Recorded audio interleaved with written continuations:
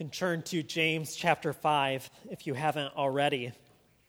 In this text, James talks about something that we don't really like to talk about that often, and that's our suffering, hardship, trials. We all know what it is to go through hardship, don't we? We've all experienced deep pain and hurt. We all know what it's like to enter into a trial, not knowing when the end will come and feeling like it might not ever come at all. However they might take shape, though, James, from the beginning of this letter, wants us to think about trials and hardship as an opportunity for great joy. Even though our suffering's painful, even though there's no joy in sight, he gives us this off-putting recalibration of our experiences. He wants us to look past the pain right in front of our faces to see what God is doing through the pain and the suffering and the hardship. In the middle of the pain, that's hard to do, isn't it? All that we can see is what's right in front of us. We can't look beyond it very well.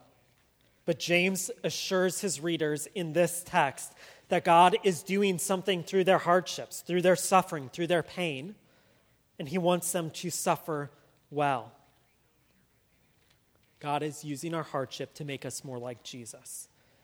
In a film depiction of C.S. Lewis, the screenwriter captures much of Lewis's own explanation of suffering with this quote put in C.S. Lewis's mouth. "We are like blocks of stone out of which the sculptor carves the form of men. The blows of his chisel, which hurt us so much, are what makes us perfect. The suffering in the world is not the failure of God's love for us. It is that love in action." So the question isn't whether we'll experience suffering, but whether we'll see it as God's love in action. The question is, are we going to suffer well? You might be asking, well, how do we do that? How do we suffer well? How do we go through this hardship in a right way? Well, I think that's what James gives us in this chapter in verses 7 through 12. I think he gives us 4 ways to suffer well. As we examine these 4 ways, I just want to point out how compassionate and caring James's tone of voice is in this section. In the section we discovered last week, as we heard him pronouncing woes and oracles of judgment on the wealthy who are causing the troubles for others, we just felt like that was one of the harshest passages in the New Testament. James is not friendly or kind at all in that section.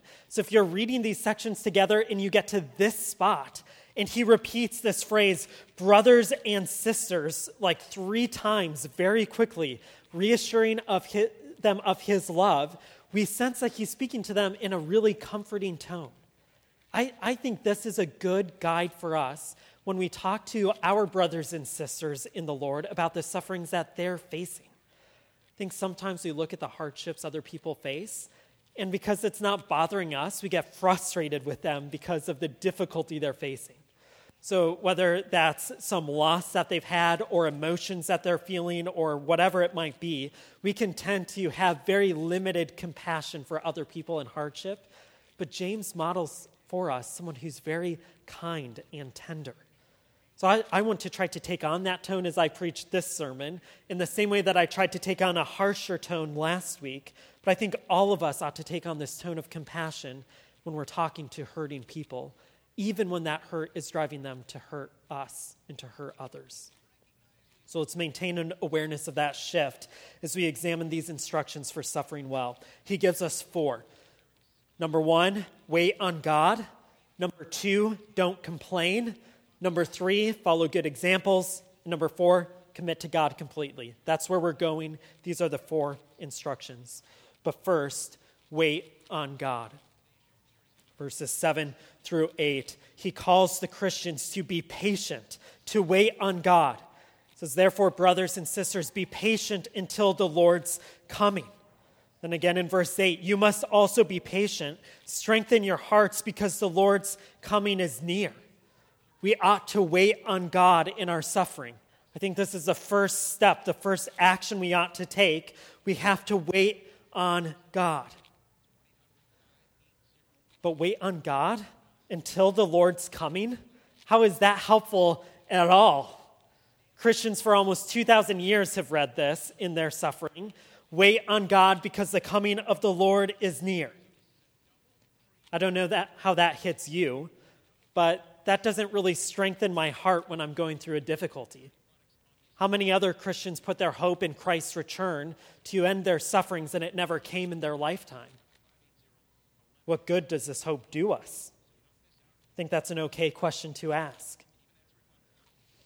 On the one hand, say that although this hope seems somewhat meaningless to us and the return of Christ seems so far away, we're helped in other texts of Scripture when the Apostle Peter reminds us that Christ's delay in returning is not a sign of his lack of care, but it's really him offering further opportunities for repentance for people.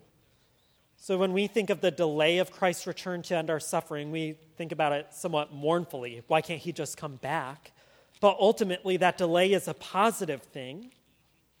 And I think on the one hand, James really is talking about the return of Christ, this final return that will put an end to all suffering forever. But I don't know that that's the main thing James is focusing on. You see, we can talk about Christ coming in this eschatological end times way, but I think that there are other comings of Christ or comings of God that we experience in our life that might not be quite as noticeable. I don't think he's saying just hang in there. Eventually Christ will come. I think he's indicating that God meets us in our suffering, and we ought to patiently wait for him to meet us in our pain.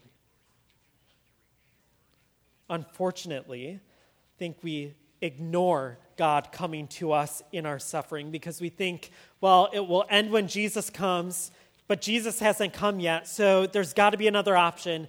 This is it. Eventually, I'll go to heaven, and I'll be dead, and I won't experience suffering anymore. So we start to say, instead of Christ coming to me, I'll go to him.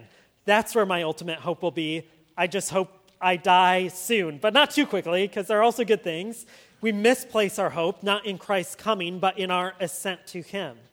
I don't think James wants us to do that either. I think he does want us to cling onto the hope that Christ will come finally and fully forever in the future. But I think he also wants us to attend to the fact that Christ comes every day. God meets us every day in our hardships and sufferings and sorrows.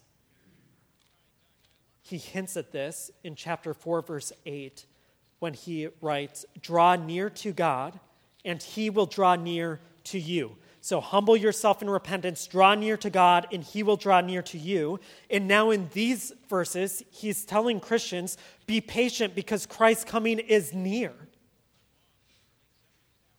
Later in this section, he'll comment that the judge is standing at the door. God's presence is never far from his suffering people. So while it's true that Christ will come in the future, and patience is required for that suffering, he reminds us of the reality that God's coming is always near. As we draw nigh to God, as we draw near to God in our suffering, God draws near to us. He illustrates this with the image of a farmer who's planted the seed, he's worked the soil, and now he's waiting for the early and the later rains. So he tells you to consider the farmer who waits for the precious fruit of the earth and is patient with it until it receives the early and late rains. This image is lost a little bit on us because none of us are farmers, and we have irrigation systems.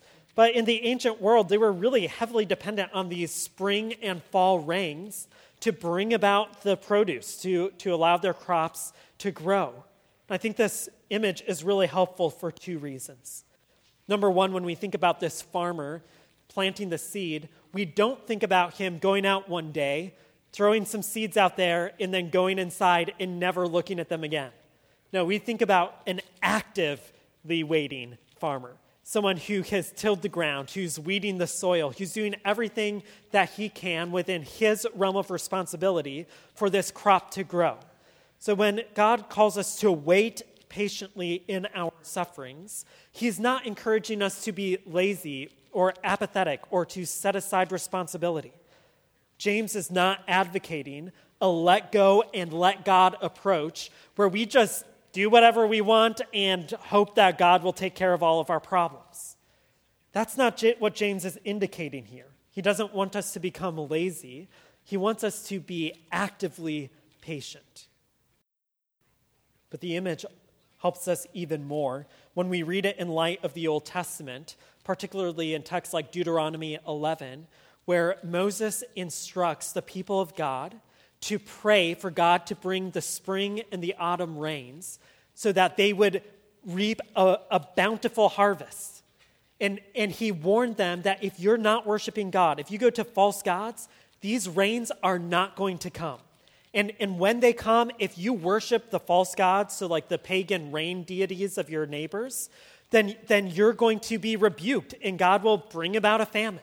So when James is using this language, he's trying to draw to mind all of this Old Testament imagery that would connect God's presence to the early and the late rains. So I think in this image, what he's doing is saying, just as the farmer waits for the early and late rains, you ought to wait for God's presence.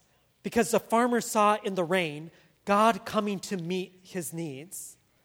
And when you're in times of suffering, and you start to see things develop that bring relief and things that sustain you, you shouldn't detect those things as just the thing itself, but you should detect that as God's presence in the thing that relieves your suffering and that provides for you. So just as it would be wrong for this farmer to see the rain coming and just think, great, it rained, life is better, so too would it be wrong for you and I in our trials and hardship to experience relief and comfort and just think of the relief and comfort itself without detecting God's presence and activity in the relief and comfort. So let me give you a brief illustration. There could be thousands of illustrations because we face various kinds of trials. But imagine that you are experiencing a sort of financial hardship and you go out to your mail one day and somehow there's a envelope in there with $200, no stamp. You know, you're not going to turn whoever this is in for violating the postal rules, but you take that money and it helps you financially. Now, later you come to find out that there's a lot of criminal activity in your neighborhood and someone paid for drugs by dropping money in the wrong mailbox. Now, you might look at that and say, great, financial relief and a drug lord, was extracting payments and I got it. Hopefully I don't die over this. But great, my financial burdens are relieved. If that's where you stop, you're like a pagan. You're not someone who's detecting God's presence in this corrupt drug money that is now aiding you. I give that example because that has happened to me. But you see how in our lives we can find relief from hardship and we can take that relief and move on without a further reflection. I think what James wants us to do is say, ultimately, that druggie didn't drop off that money. God dropped off that money for you. Ultimately, when you find financial health after a period of difficulty, it's not ultimately medication that does this for you. It's God who meets you in your suffering. Whatever the case might be, James wants us to recognize that we ought to be patient in our enduring of suffering, and whenever we find relief and provision and help, we ought to detect God's presence because the Lord is near. When we draw near to God in our suffering, He meets us in a variety of ways, in shapes and forms that we could never prescribe. This mini parable is intended to guide our own experience of suffering and to direct us in it, to patiently wait for the coming of the Lord in whatever shape it might take, and then to worship Him and praise Him for it. And as we get these glimpses of God's sustaining provision and presence in our lives, it reminds us that there will be one day when Christ will return and He'll put an end to suffering forever. Not just that momentary relief, but forever free from the hardship and trials in this life. So how do we respond to this first step? I think you just have to keep giving yourself over to God every single day and asking Him to meet you however He pleases.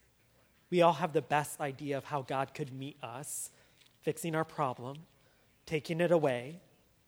But it may be that we experience God's presence more deeply and fully by him allowing the trial to remain, but making himself known in these little but significant ways all along our experience of the hardship. So I would suggest that it's not wrong for us to ask God to take the trial, the suffering, the hardship away from us. But more significantly, we should pray that God meets us with his presence in the hardship. I think there's one final point of response that I want to give here. I think that as we look at our larger world in our life and all of the wickedness that is in our world, we tend to look for the early and late rain, so to speak, from somewhere other than God. We start to put our hope in a political power or in getting the right job or finding the right doctor or whatever the case might be. We look at all of these things in our lives, and we eventually start to think that if we can just get what we think the solution should be in place, everything will be perfect. But James reminds us that the perfect doesn't come till Christ comes. So investing our hope and our affections in all of these other things is really quite pointless. These things that might offer a remedy, a Band-Aid solution that we put our hope in, they can't do it. Only Christ's return and the full establishment of his kingdom will set things right. So don't give your hearts, don't give your hopes to lesser options. Instead, give yourself to God over and over again and receive his presence in whatever shape it might take. So 1, to suffer well, wait on God. 2, don't complain. So after encouraging his readers about their relationship with God, looking upward, he now speaks about their relationships with one another, looking outward. How easy is it and how natural for us to start to squabble when we're frustrated, to be short with other people when we're crabby, to complain about one another when things get tough, to shift blame on other people for whatever difficult circumstances we might be facing. We've all seen this in our favorite movies or TV shows where you have this group that's stranded on an island or something, and if only they would pull together, they'd be able to find their way forward. But instead, a storm rolls in and they start blaming one another for all their problems that ultimately no one has control over. But when we get in hard situations, our natural response is to start to bicker with other people. We've all read the Old Testament narratives that describe Israel complaining in the wilderness as soon as the going gets tough. Send us back to Egypt. It was so much better there. Let's complain and grumble about one another.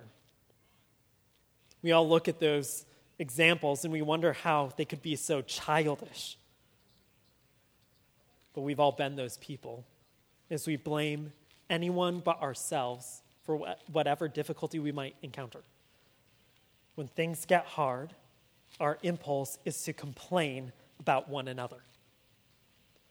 So James, writing with all the down-to-earthness of a carpenter's son who knows how people respond in hard situations, says, "Brothers and sisters, do not complain about one another so that you will not be judged."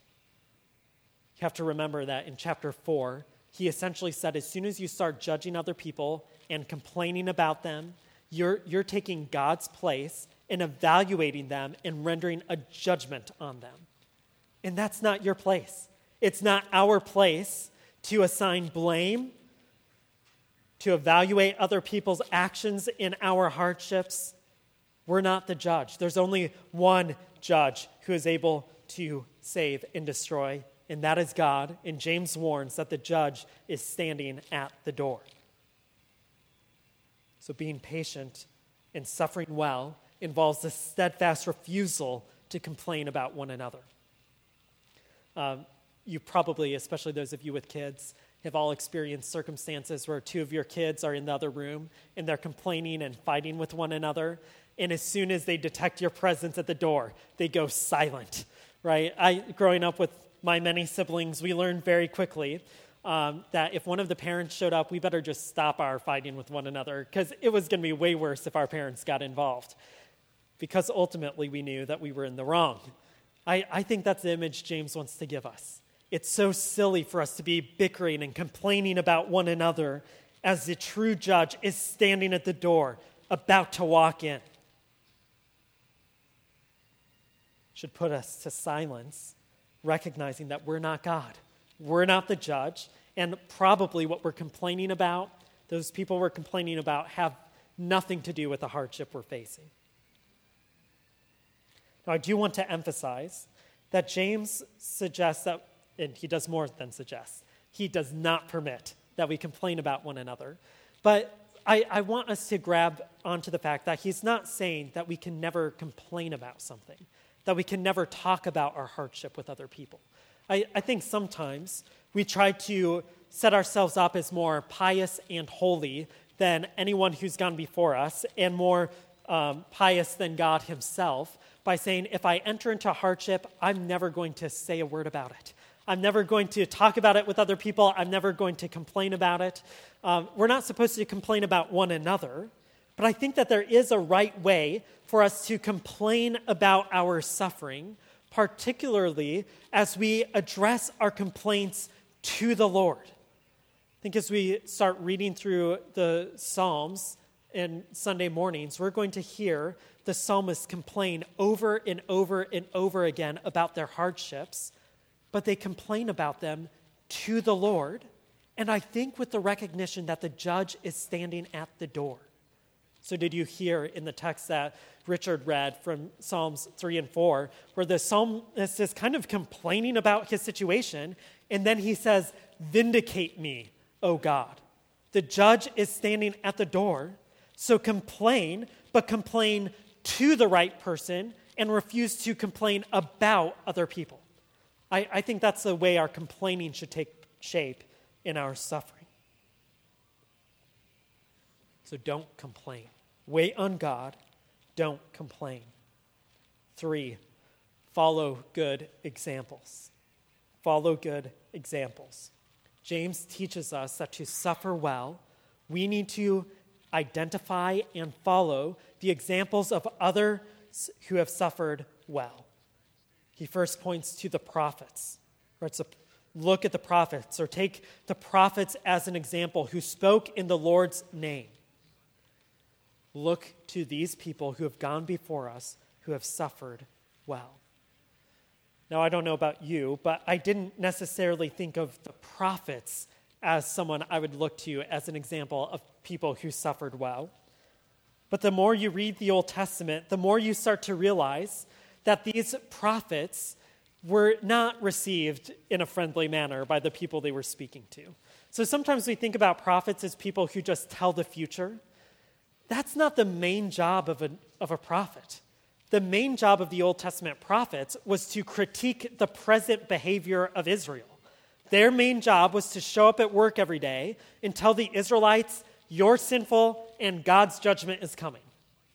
Well, do you think the Israelites wanted to hear that?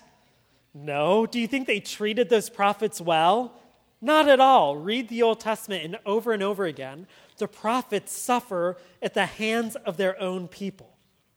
So while you might imagine someone like Gandalf or Dumbledore or some wizened figure showing up and then mysteriously departing, these prophets had to live around the people that they proclaimed judgment against, and it wasn't a pretty picture.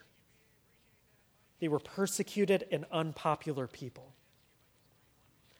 So there's this ancient Jewish book called The Lives of the Prophets, and it's not really history, it's more like fan fiction, but you can start to detect the way that people thought about the prophets and the way that they were treated.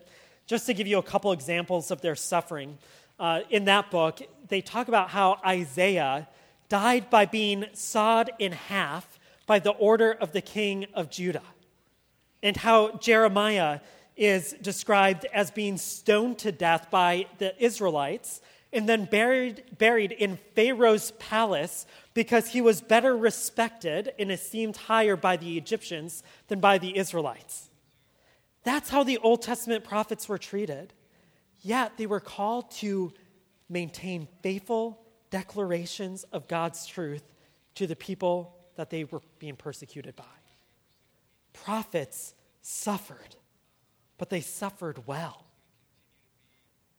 They obeyed God's instructions. They continued to speak God's word, and sometimes they even died for it. So I think a really obvious point of response here is that if we're going to look at the Old Testament prophets as examples for suffering well, you've got to read the Old Testament, and especially the Old Testament prophets.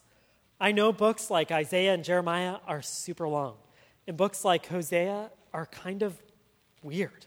Frankly, some of the things these prophets were called to do just are strange. But you've got to read the Old Testament prophets if you're going to look at them as examples of how to suffer well. And as you observe the really bizarre things that God had them do, you might start to see that the way God calls us to live as Christians in this world is not quite as bizarre as we feel like it is. And how we are called to maintain faithfulness to God through our hardships is not as difficult as it was for the Old Testament prophets.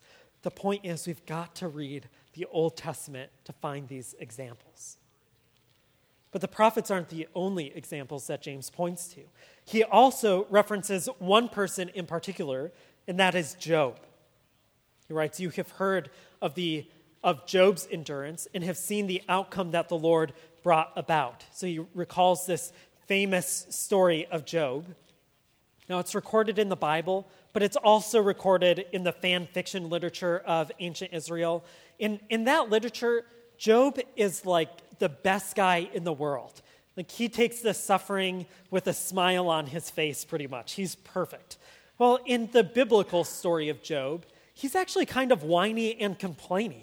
When we were reading through this those of us reading through this yearly Bible reading plan, we were reading through it, and we're like, man, I would not want to be around Job because he just complains all the time. He doesn't handle suffering with a smile.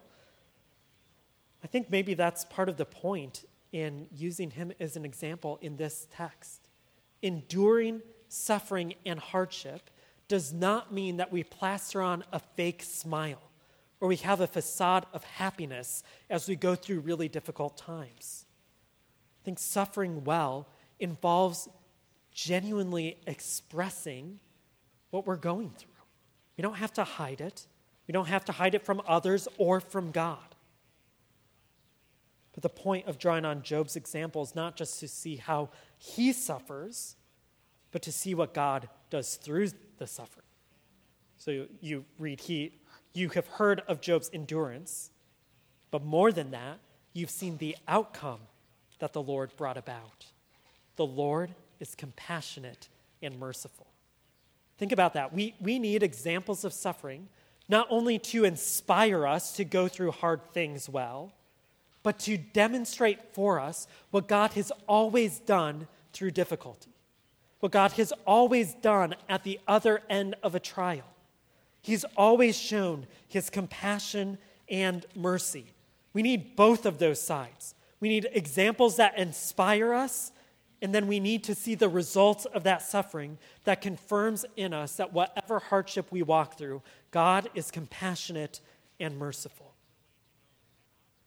So read your Bible. Read of people who suffered and suffered well, and see what God did through their sufferings. We have more than just the Bible to help us do this. We have great biographies. Read biographies of Christians who endured suffering well. I could list a handful of them. I have several upstairs that you're welcome to borrow. I have not read many biographies of females, but Kristen Molnix has, and she said you can ask her for recommendations. Talk to other people, see who they have been encouraged by, and read those biographies. Perhaps put a pause on your daily news podcast, and on your drive to work instead, listen to an audiobook of Bonhoeffer's Letters and Papers from Prison, or a biography of John Newton, or Frederick Douglass, or Jim Elliot's journals. Find a way to get this into your life so you can see Christians who have suffered well in the outcome of their suffering that displayed God's compassion and mercy. But there's hope even for those of you who will never pick up a book in your life.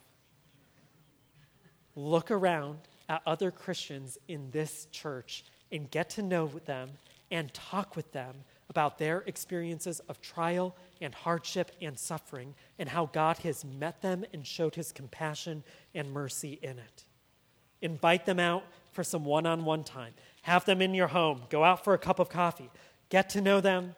Don't awkwardly force them to be vulnerable about their deepest sufferings, but get to know them and talk to them about what they've experienced and how God has met them.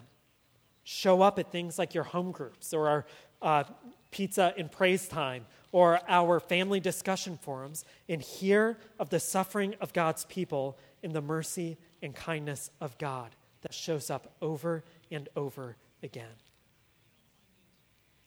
So to suffer well, learn and follow the examples of others. Number 4, commit to God completely. Commit to God completely. Verse 12 seems a little bit out of place. Depending on the English translation you're using, verse 12 might be set off with a different heading, with like truthful speech or something like that, or maybe it's in a whole separate paragraph. He writes, "Above all, my brothers and sisters, do not swear either by heaven or by earth or with any other oath, but let your yes mean yes and your no mean no, so that you won't fall under judgment." This just seems like it doesn't follow. And originally, I had this marked out as a separate sermon, but the more that I was reading this text, I think that it's very, very closely connected. But I have to start by trying to convince you of what it doesn't mean, because I'm assuming you think it means what I thought it meant when I started studying it. When I first read this, I was thinking, okay, I should never take an oath. I should never swear, I should never make a promise. Like, I promise I will do this. I pinky promise this. I swear on the Bible. That's what this is arguing against. I don't think that's the case. And even when you look at Jesus' life and example, he pretty much went through an oath-swearing ceremony before Pilate. I don't think this text is saying if you're ever in a court of law and they ask you to go under oath that you shouldn't do that. I don't think that's what this text is saying. I don't think this text is saying never make a promise or something like that. I think what James is doing here is grabbing onto a saying of Jesus that's found in Matthew 5, where Jesus tells his listeners, you have heard it said that you ought to keep your oaths to the Lord. But I say unto you, don't take an oath at all. Just let your yes be yes and your no be no. So the whole context is making a promise or a vow or a commitment to God with an oath. And Jesus talked about this very clearly with this Old Testament reference, and I think that's what James is getting at here. I think ultimately what James is saying is that when you are going through a trial or a hardship, don't say something like this: God, if you take this away from me, I will do blank. If you remove this hardship from my life, or if you give me this outcome that I want, I commit to do this for you. So let me give you an example from the Old Testament. I think this is the one James has in mind. In 1 Samuel 1, you have this guy with 2 wives, one who has had kids and one who hasn't. Her name is Hannah. And she prays every day that she'll have a child. And this other wife is really mean to her. She is berating her all the time. She's putting her down all the time. The husband has pity. He really loves Hannah more than his other wife, so he'll give her more food. But this woman is in such despair and heartache that she can't even eat the food, even though she's getting more of it. And eventually, she prays to the Lord and says, if you will give me a son, then I will commit him to your service for his whole life. So she prays to the Lord of armies. Now, that phrase James used earlier in his letter. That's why I think he's thinking of this situation. But she makes a vow, or she makes an oath to the Lord that if you end my hardship and end my suffering, if you do what I want, if you offer me this, I'll offer you something. James is saying, don't do that. I think we all probably have been tempted at one time in our life or another to make a promise to God that if he will just change our circumstances, then I'll do blank.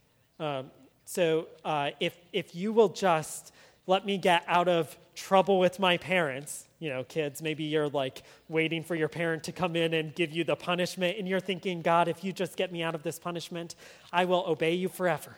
Or maybe it's more serious, and you're thinking, God, if you get me out of this 10 years in prison, then I will sign up to be in a monastery for 10 years instead. We come up with these crazy things where we say, God, if you will just do what I want, then I'll offer you something. I'll give you something. And Jesus, I think, is in James here. I think they're warning against this because they're trying to say, you don't know what you need. God knows what you need, and you should trust him. You gave your yes to God when you received Christ, and you should let that yes stay a yes. Don't try to offer God more with an oath. Let your yes to God stay yes, even in your hardship. Don't blame God. James already said that in chapter 1. Don't say God is doing this. Let your yes be yes. Say yes to God regardless of what he brings into your life. Suffering well means receiving all that God gives you with an open hand, from the God who gives and who takes away, and who gives again on his will, not because we forced his hand or convinced him to by making a vow or an oath. You gave your yes to God. Don't let hardship turn it into a no. And don't offer more yeses only if God complies with what you want. Suffering well means that you keep saying yes to God regardless of what comes. But why can we do that? Why can we keep saying yes to God over and over and over again? Why can we follow any of these steps? I think ultimately we can do this because God has given his yes to us in Jesus Christ. Different author, same idea. In 2 Corinthians, Paul reminds us that in Jesus Christ, all of God's promises are yes and amen. Our hardship does not take away God's yes to us in Christ. Our trials do not remove God's love from us. Nothing can separate us from the love of God that we have in Jesus Christ. So we can keep saying yes to God regardless of what we face because of God's yes to us in Jesus. This is really the only hope that we have in any of our experiences of hardship and suffering. Because God, who became flesh, Jesus Christ, suffered in this world. He did so patiently, waiting for the coming of the Lord, the coming of God's presence, not with peace and rest, but with judgment on the cross. He did it without complaint in the garden, consistently giving himself over to God's will and design. In so doing, he gave us the ultimate example of suffering well, of saying yes to whatever God puts in front of us. He showed us a commitment, a wholehearted, undivided commitment to God. And in that commitment, he offers God's commitment to us, the commitment to show compassion and mercy regardless of what we face. So when our trials come, we can keep saying yes to God. We can keep rejoicing in him. So in a moment, we'll sing a song of response, and then we'll come to the table. And as we receive those elements, let us remember the Christ who gave himself for us, who suffered for us, so that we could have God's yes, so that we can keep saying yes to God. Let's pray. Father, would you meet with us now? Would you meet with those who are going through hardship and trial and suffering? And even as we sing, would you reassure us of the love that you have for us? Would you remind us and let us know that what we face in this life is not proof that you're not here or that you don't love us, but it's actually proof that you do love us and you're working in our lives to shape us and remake us into the image of Christ. Would you give us that faith and endurance to suffer well and to say yes to you regardless of what we face? It's in Christ that we pray. Amen.